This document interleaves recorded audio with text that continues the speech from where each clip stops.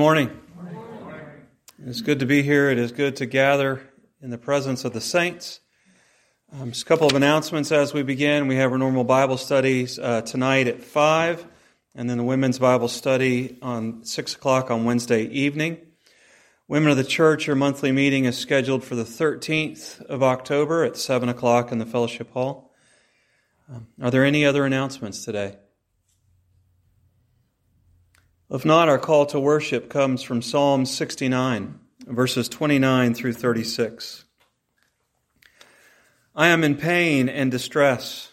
May your salvation, O God, protect me. I will praise God's name in song and glorify Him with thanksgiving.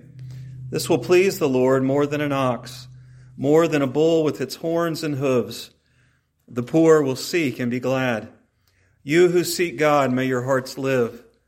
The Lord hears the needy and does not despise His captive people. Let the heaven and earth praise Him, the seas and all that move in them. For God will save Zion and rebuild the cities of Judah. Then people will settle there and possess it. The children of His servants will inherit it, and those who love His name will dwell there. Let us pray. Our God and Father above, we are here today because You have called us into this place. From the different things of our lives, from our works, from our entertainments, You have called us into this place to be reminded that those who love Your name will dwell with You forever. To remind us that we are here to offer worship and praise to You. So Lord, we gather today to do that, to worship You. We will worship You through hearing You speak. We will worship You through the teaching of the Word. We will worship You through prayer. And we will worship You through song. And Lord, we thank You for the privilege of prayer. And we thank You for teaching us to pray. Our Father, which art in heaven, hallowed be Thy name. Thy kingdom come, Thy will be done, in earth as it is in heaven. Give us this day our daily bread, and forgive us our debts, as we forgive our debtors. And lead us not into temptation, but deliver us from evil. For Thine is the kingdom, and the power, and the glory forever. Amen. Please take Bible songs, that green book there before you, and turn to number 142, Supplication and Testimony. As the psalmist said, once God answered his prayer in the midst of distress, he would testify to the goodness of God. And so we have that opportunity now through standing to sing supplication and testimony. And remember, we are singing in a speaking voice. As much as we desire to lift our voices, we are praising God in a speaking voice. So let us stand and sing Bible Song 142.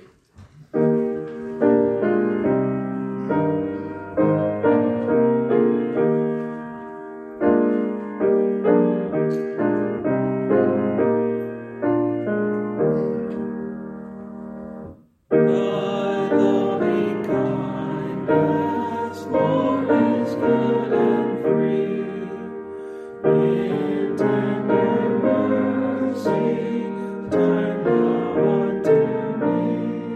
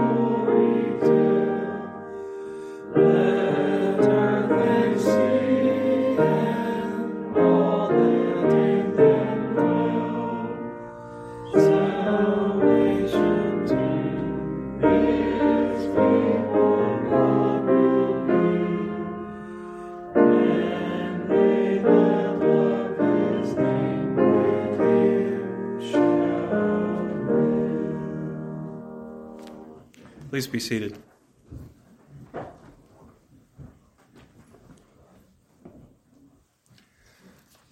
As we consider the holy God that we cry out to, we are remembered, or we are reminded of the things that his Son told us in Matthew chapter 5. You have heard that it was said to the people long ago, "Do not murder. Anyone who murders will be subject to judgment. But I tell you that anyone who is angry with his brother will be subject to judgment.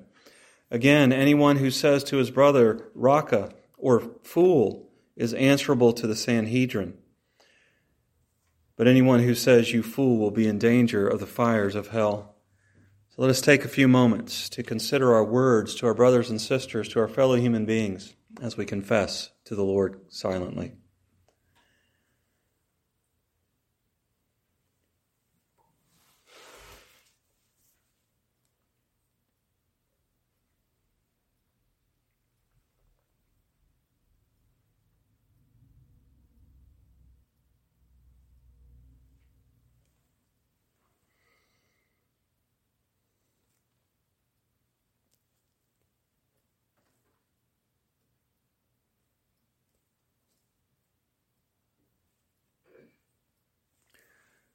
Lift up your heads, you sinners, and know that if we confess our sins, he is faithful and just to forgive us our sins and to cleanse us from all unrighteousness. Our scripture reading today comes from the book of Hebrews chapter 4, beginning in verse 1. If you're following along in the Pew Bible, it's page 1865. Hear the word of the Lord. Therefore, since the promise of entering his rest still stands, let us be careful that none of you be found to have fallen short of it. For we also have had the gospel preached to us just as they did. But the message they heard was of no value to them, because those who heard did not combine it with faith.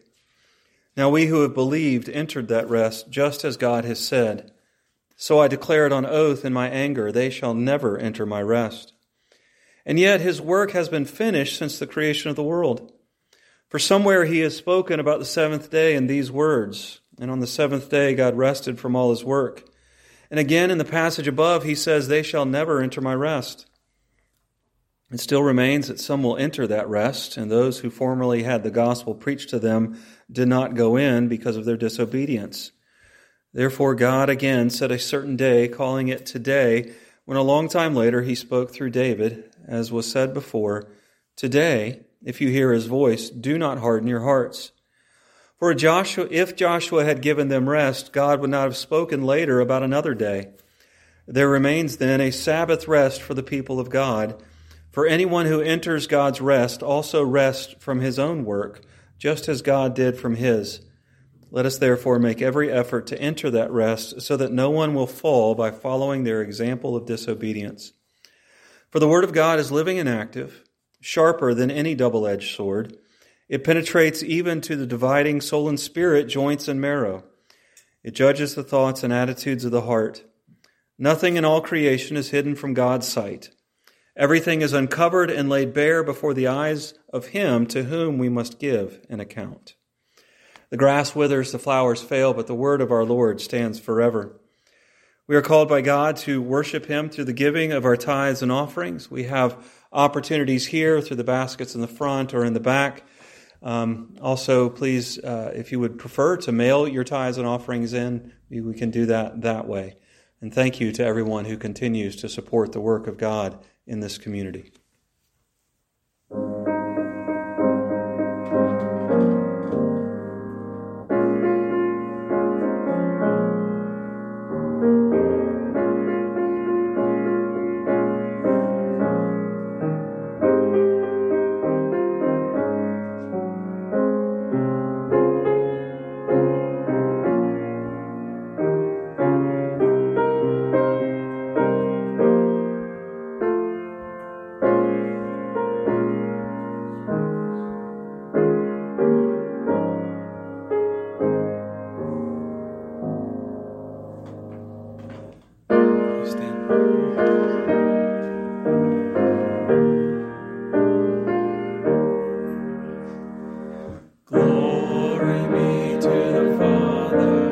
And to the Son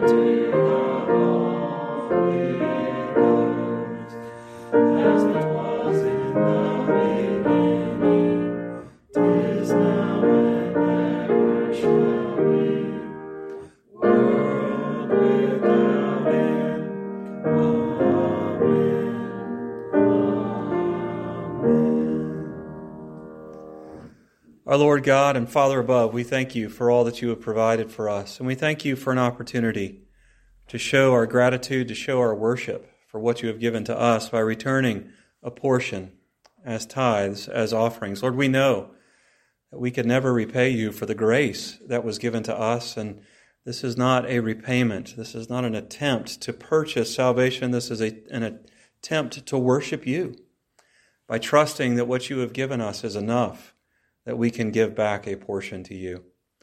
And so, Lord, be honored by our trust, be honored by our worship, and may you take what has been given today and use it for your glory and for your honor. I pray this in Jesus' name. Amen. Please take the hymn book, that maroon book there before you, and turn to number 222. Jesus, stand among us. Is our prayer, that is the promise that we have, that Jesus is with us. So let us remain standing and sing hymn 222.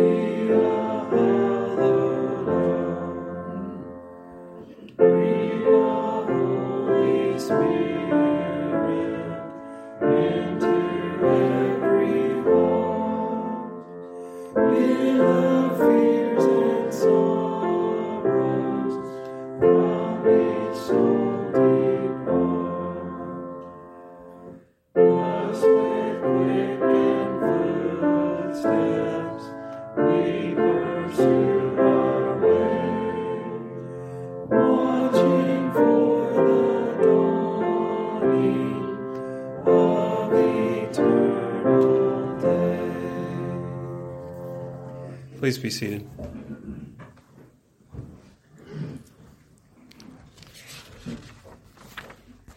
In your bulletin, in your order of service, you will find the Apostles' Creed written. The Apostles' Creed is a summary of the truths that we profess as believers, truths that are found in the Word of God. And as Christians, these are truths that we believe. So, Christian, what do you believe? I believe in God the Father Almighty, maker of heaven and earth. I believe in Jesus Christ, his only Son, our Lord, who was conceived by the Holy Spirit and born of the Virgin Mary. He suffered under Pontius Pilate, was crucified, died, and was buried. He descended into hell. The third day he rose again from the dead. He ascended into heaven and is seated at the right hand of God the Father Almighty. From there he will come to judge the living and the dead. I believe in the Holy Spirit, the Holy Catholic Church, the communion of saints, the forgiveness of sins, the resurrection of the body, and the life everlasting. Amen.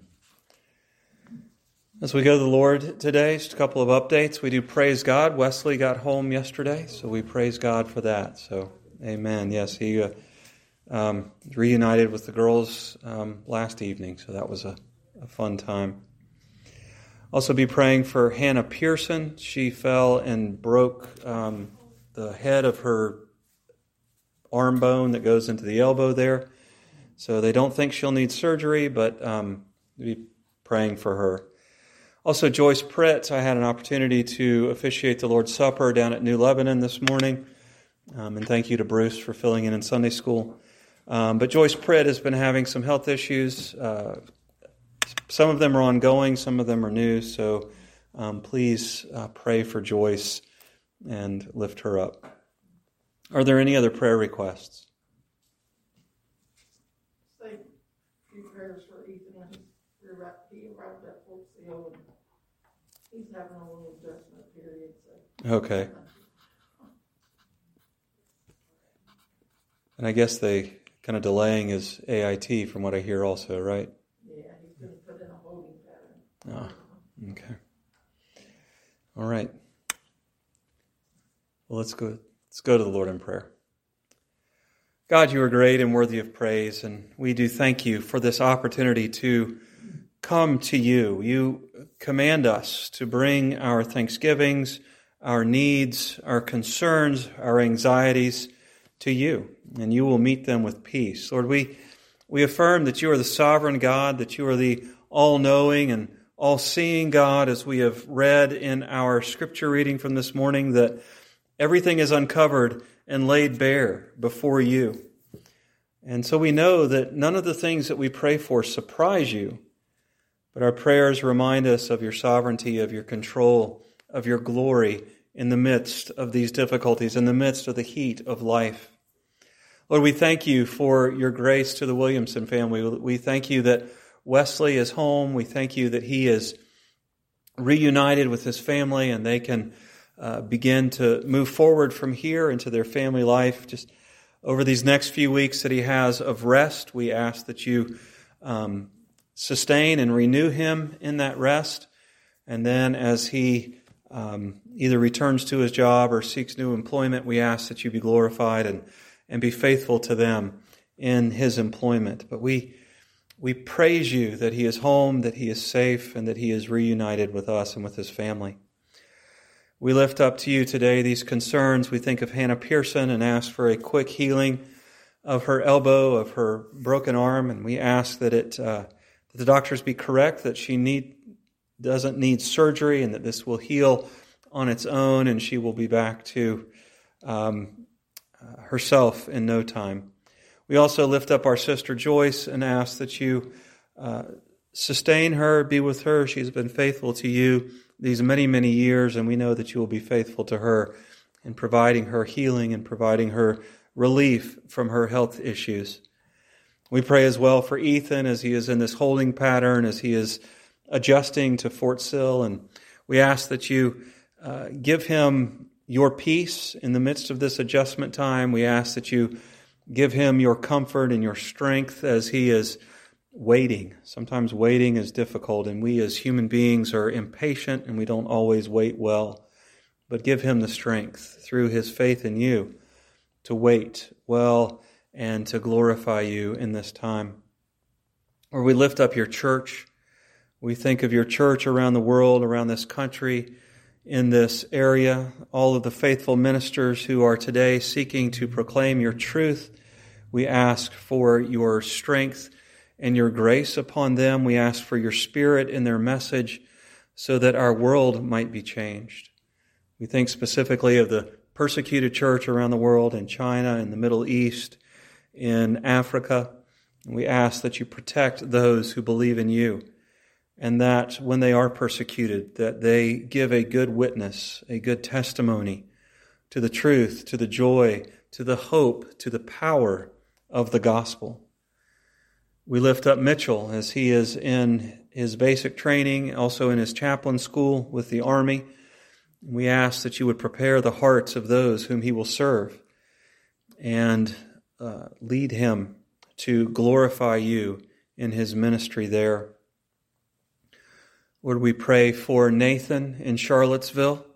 We pray for his church. We thank you for the growth that it has had over the last 6 months, even in the midst of a coronavirus. We thank you for the faithfulness that you have shown to that church there in Charlottesville, and we ask for continued growth and continued ministry there.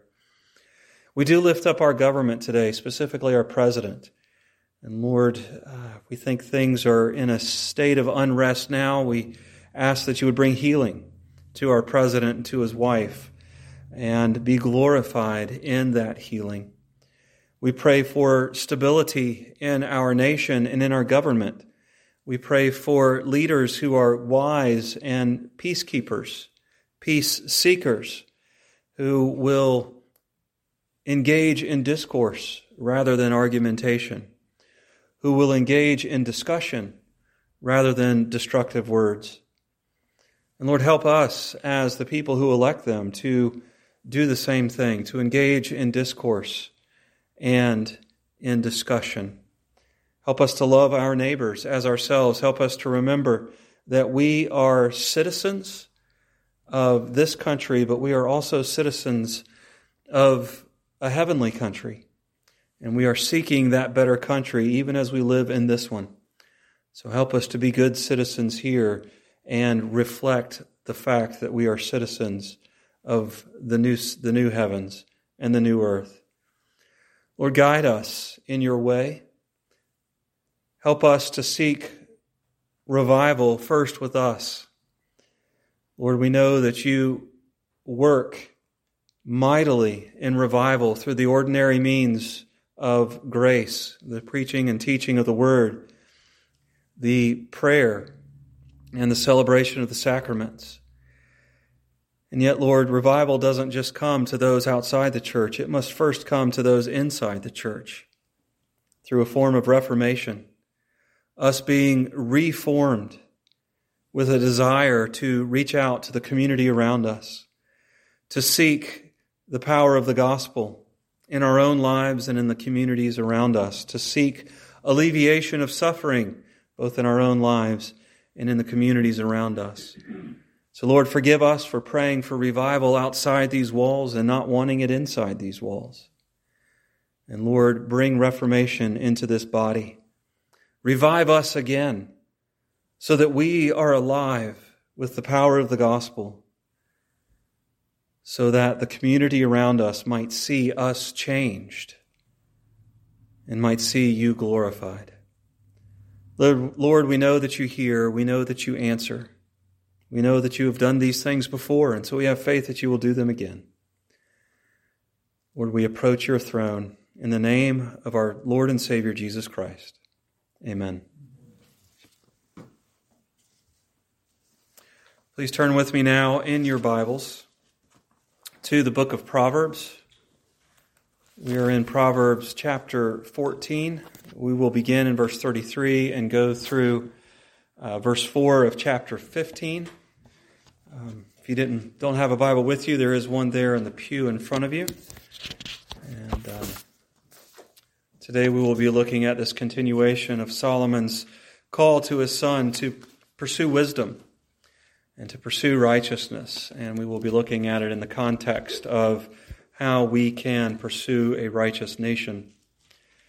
So read with me, take up your Bibles, and follow along as I read, beginning in verse 33 of Proverbs 14.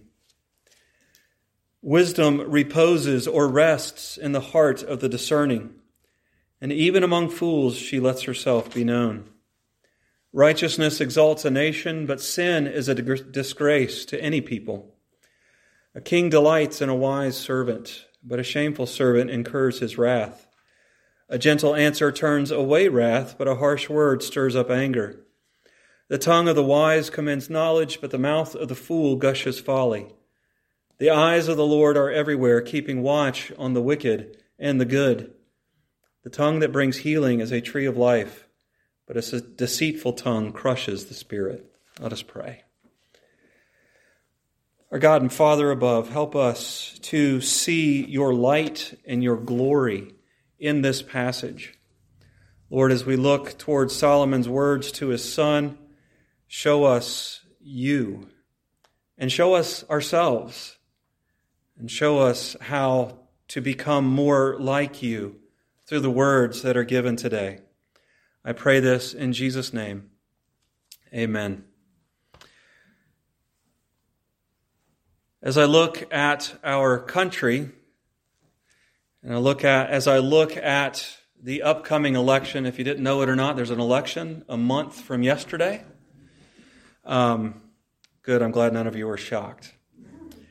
But there's much division centered around this election, around our political life within this country. And I think the odd thing about this dissension, this argumentation is that I truly believe that everyone who will vote, everyone who's thinking about voting, everyone who will hopefully register to vote in time to vote in this election is pursuing what Solomon calls in verse 34 of chapter 14, a righteous nation. Now that may strike us as odd to think that everybody in this country is pursuing the righteousness of our nation.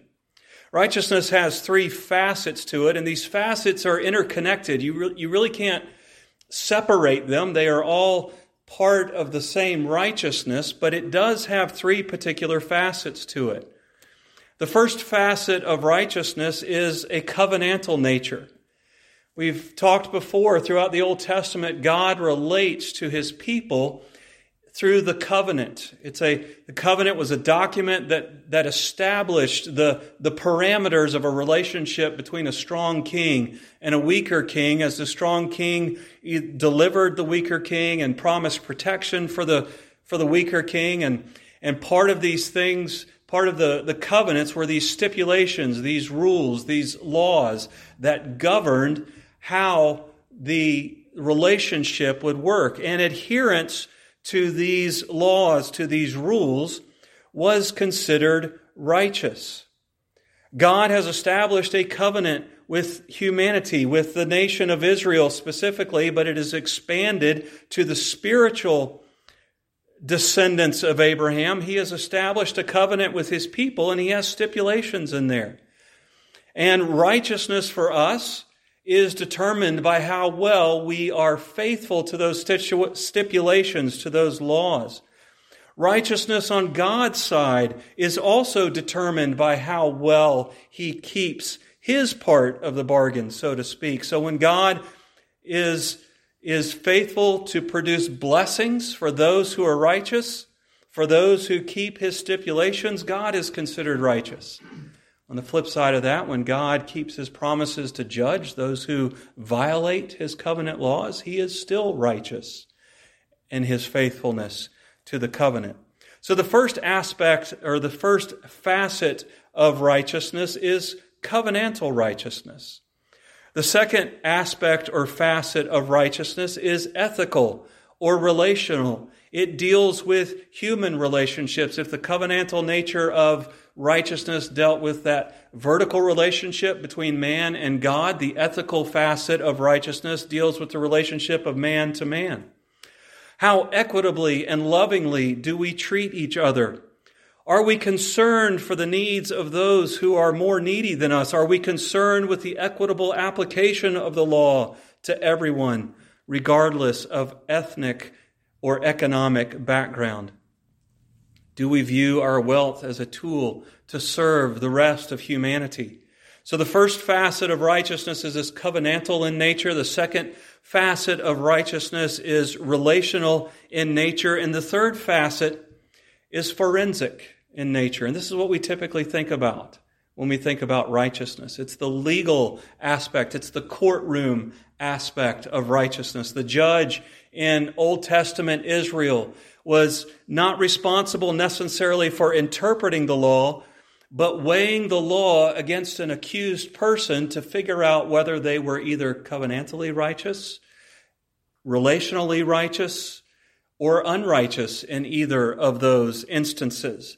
They would weigh the law and the person and declare righteousness or unrighteousness. And this is typically what we think about within the Reformed circle, within the Reformed church, when it comes to righteousness, is this forensic righteousness. Are you righteous? Are you unrighteous? And the reality is, each of us is unrighteous, and thanks be to God that He has provided Jesus for us, who was covenantally righteous, was relationally righteous. He sought to love God and be faithful to His covenant in all things, and He was successful in that. He sought to treat every human being equitably and according to the law and to the glory of God, and He was successful in that. And He earned for Himself forensic righteousness. But on the cross, He took our forensic unrighteousness so that we might be covered with that righteousness. But when I say that I believe that everyone in our nation is pursuing righteousness, I believe they're pursuing that second facet of righteousness, which is the relational righteousness. Everybody is pursuing equitable application of the law across the board. Everyone is pursuing equitable opportunity for economic prosperity. Everyone is pursuing a righteousness, at least a relational righteousness that exalts a nation. The problem is that we can't agree on how to get from point A to point B. It's almost like the family that's going to grandmother's house. And they're at the gas station because they're hopelessly lost. And Dad is sitting there, and he is absolutely right. Dad says we have got to go over the mountain and through the woods. And Mom says, no, no, no. We go through the woods and then over the mountain. The kids are in the back seat putting their 2 cents in, saying, why can't we go through the mountain and over the woods? And the poor gas station attendant is in the middle of it trying to get a word in edgewise and to remind everybody, no, it's over the river and through the woods to grandmother's house we go. There's no mountain involved. That's where we are right now in our nation. And the problem is, when we pick a side, we know without a shadow of a doubt that we are absolutely 140% right in how we get from point A to point B. And then by default, anybody who disagrees with us is automatically wrong. Now, Solomon's point in this passage is that it is admirable to pursue righteousness as a nation. And a nation that practices relational righteousness, a nation that seeks equitable application of the law, is a nation that will be exalted, not as much as a nation that would perhaps pursue all 3 facets of righteousness, but they will be exalted in pursuing relational righteousness. And like the gas station attendant, he gives us the correct directions on how to get there. And the path to righteousness as a nation is marked by wise guidance and wise words. First, wise guidance. Solomon opens today's passage with a reminder, or with the call that wisdom resides or rests at the heart of the discerning, and wisdom is even manifested and revealed among fools. As wisdom's negative consequences come to pass, wisdom is proven to be right. And so wisdom is shown even among the foolish. We are reminded of God revealing himself in nature and in our own hearts, even before we meet him within the Scriptures. But in verse 35 of chapter 14, Solomon expands on the righteousness of the nation, on the pathway to the nation, by focusing on the wise servant of the king. A king delights in a wise servant, but a shameful servant incurs his wrath. We might be tempted here to consider other proverbs that says that a king who surrounds himself with wise counselors does a good thing, and to think that that is the focus of this particular verse. And that's true. A king that surrounds himself with wise counselors is much better off than a king who surrounds himself with foolish counselors. But the focus is on the servant in this particular passage. It's on the wise servant who knows how to talk to the king.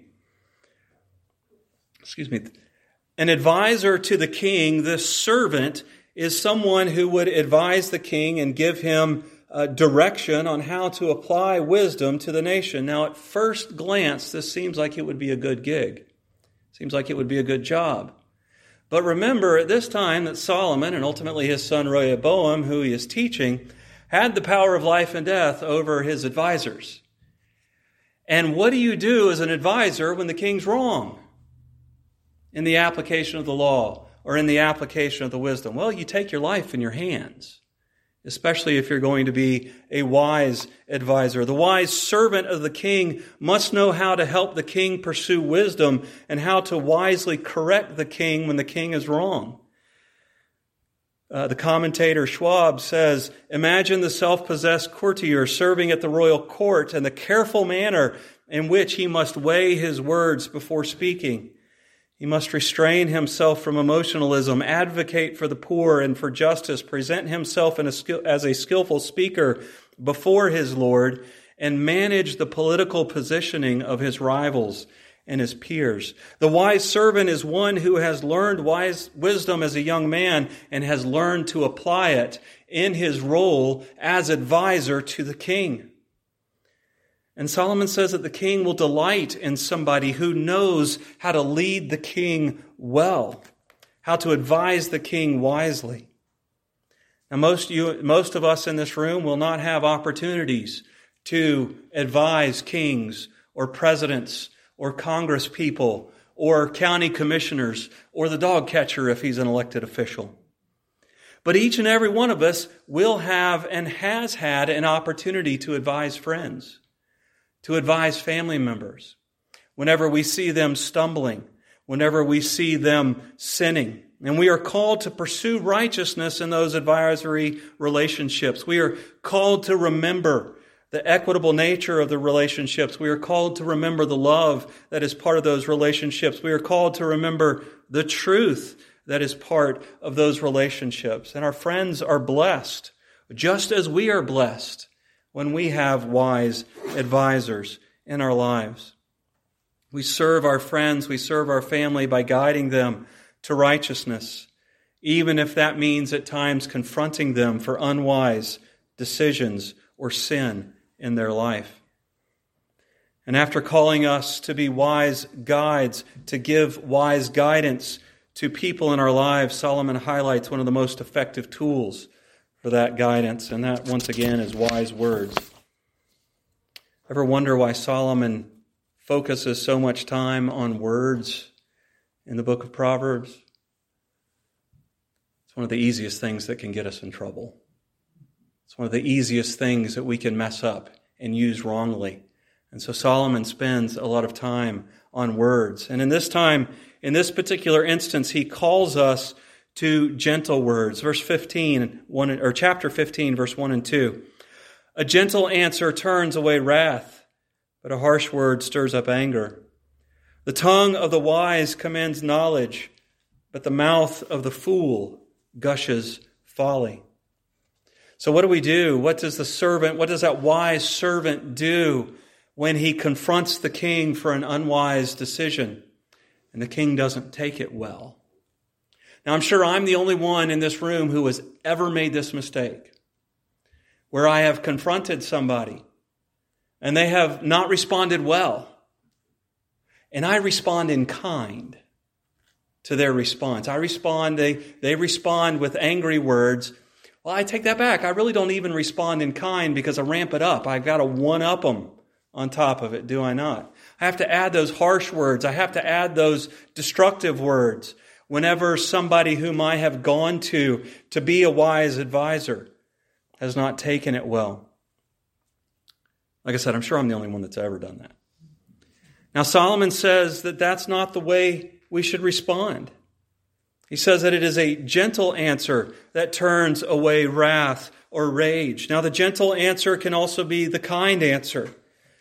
But it's the wise answer, it's the prudent answer, it's the discerning answer. It's all those synonyms of wisdom that we have seen throughout the book of Proverbs thus far. Look at chapter 1, verses 1 through 7 again, when you have a few moments, and see all those synonyms for wisdom. That's the gentle answer. It's wise in its answer, but it's also kind on top of its wisdom.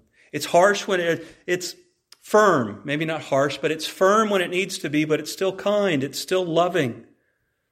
It's not devoid of truth, and I think that's important for us to understand because verse 2 reminds us that the tongue of the wise commends knowledge, or literally makes knowledge and wisdom beautiful to the angry person. It's that answer that diffuses the situation. It's the answer that's hard to come across at times. It's not the answer that just kind of ignores things and let them go. We have a tendency to take chapter 15, verse 1 grossly out of context. We take the wife who is in a relationship where the husband is angry and abusive, and we tell her just to be quiet, just to be meek and ride the storm out. And once he calms down, then everything will be okay. No, if you're in that situation, leave. Get out. It's not just being quiet and letting things go.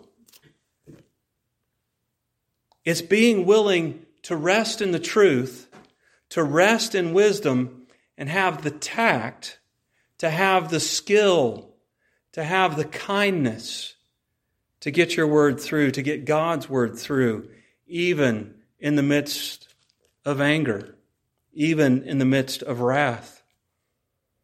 It has to be built up, though. It has to be built up through love. We can't just go, and unfortunately this is what we like to do a lot of times. We like to go and confront complete strangers about their sin. The gentle answer requires history.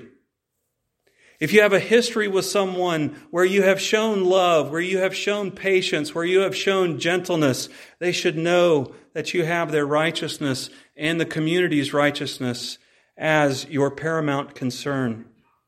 They may get angry with you when you confront them with the advice that goes against what they desire, but if they know that you love them, if they know that you are seeking their sanctification, their holiness, their becoming more and more like God, your answer will be kind and will be gentle.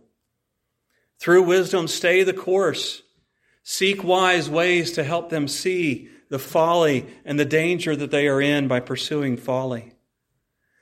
Some ways that we can pursue the gentle word is to pray through or over the situation, either on your own or with the other person. Right there, we're reminded in Nehemiah 2 that Nehemiah's face was downcast as he was serving the king. And the king said, "Why is your face so downcast? Why are you sad?"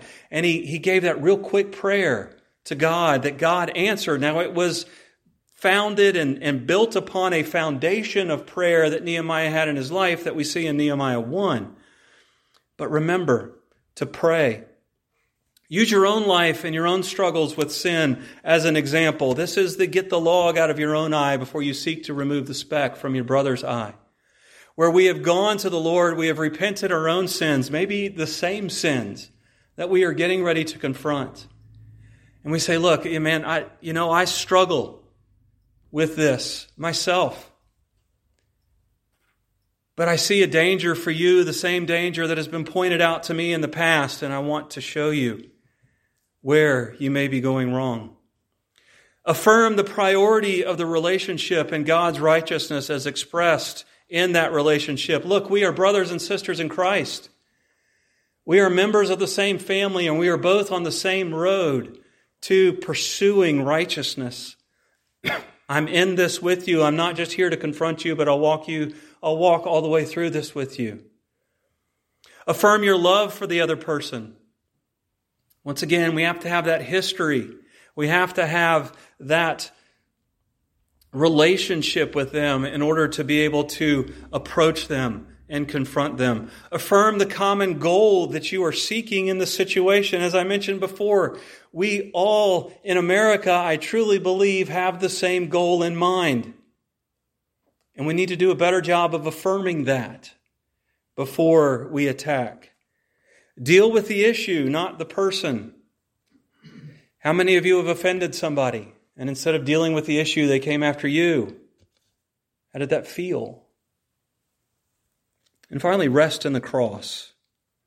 See, our natural inclination is not to the gentle answer. Our natural inclination is to magnify our own glory over the other person, and we'll do that any way possible. Whether it's through name-calling, whether it's through escalation of anger, whether it's through ignorance, or not ignorance, but ignoring the other person. Our natural inclination is to seek ourselves, but that natural inclination for the children of God has been crucified in Christ. It is no longer who you are. You are holy, you are chosen, you are beloved, and you are able to pursue the gentle answer through the power of the cross. We need to take our desire for revenge. We need to take our desire for anger. We need to take our desire to always be right to the cross and be reminded that the Lamb who before his shearers was silent has given us the power through the Holy Spirit to give the gentle answer when we wish to be harsh. And then Solomon reminds his son, the tongue that brings healing is a tree of life, but a deceitful tongue crushes the spirit. Don't we want to be known as people who give life? As people who can be a source of growth and a source of health? You know, each of us have heat in our lives, and the heat can either produce thorns or it can produce fruit. God sends the heat. We have no control over it. but we do have control through the power of the cross over whether we produce life or death in our relationships, especially through the words. Our culture today is pursuing righteousness. We're all trying to get to Grandma's house.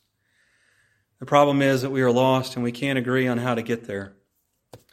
And unfortunately, most of the time in our culture today, each and every one of us is tempted and sometimes more likely to respond with the harsh words that stir up anger than with the gentle answer that brings peace, that brings life.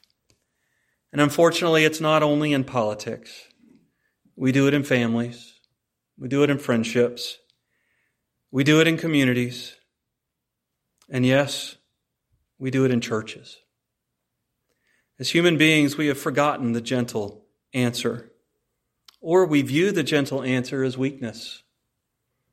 Now, I'm not advocating here, as I mentioned before, for the abandonment of truth. God has revealed the directions to righteousness, not just a relational righteousness, but also a covenantal and a forensic righteousness. And those words should be followed. What I am advocating for here is the proclamation of that truth into our culture, into our relationships in a gentle manner. In the Beatitudes, it says, "Blessed are the meek."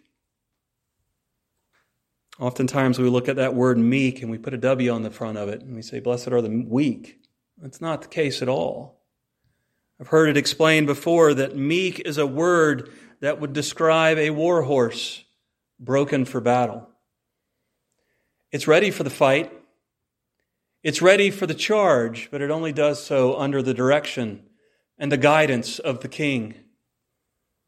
And brothers and sisters, the king is watching everywhere to see that we pursue the gentleness of the cross as we pursue truth. Let us pray. Our God and Father above, we do thank you for the work that has been done for us, that my nature, our nature, has been crucified in Christ so that I no longer have to follow the harsh words, but I have the ability to pursue the gentle answer. Lord, when I disagree with people and the means by which to pursue that relational righteousness within our culture, help me to be kind. Help me to be gentle. Help me to pursue truth, but do so in a way that is gentle and brings life. And forgive me, forgive us for the times when we have answered anger with anger, when we have been harsh and hurtful in our words, and have pursued our own glory over yours and over the life of our friends, of our families, of our communities, and of our churches. I pray this in Jesus' name. Amen. Our closing hymn today comes from that maroon book again, the hymn book number 77. 77. Savior, again to thy dear name we raise. We lift our praises once more corporately before we go into the world to lift them individually to our Lord and Savior. So let us stand and praise God through our singing of hymn 77.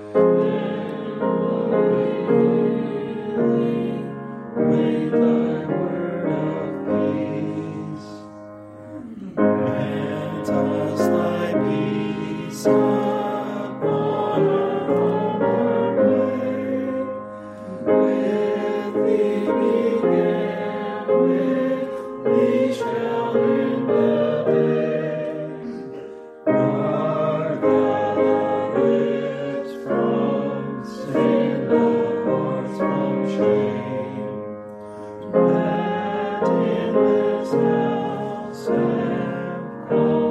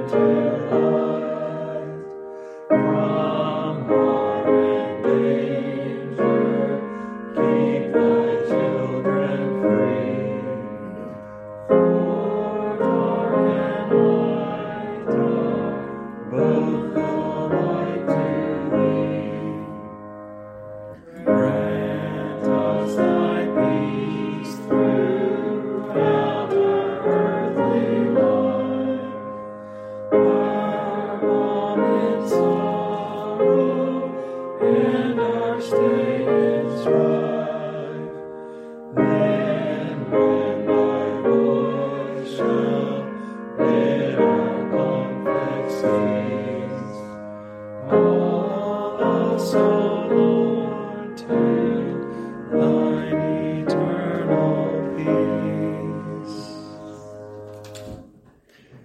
As we go this week, take this blessing upon you. Behold, I am coming soon. My reward is with me, and I will give to everyone according to what he has done. I am the Alpha and the Omega, the first and the last, the beginning and the end. We respond to that with, "Come quickly, Lord Jesus." Amen.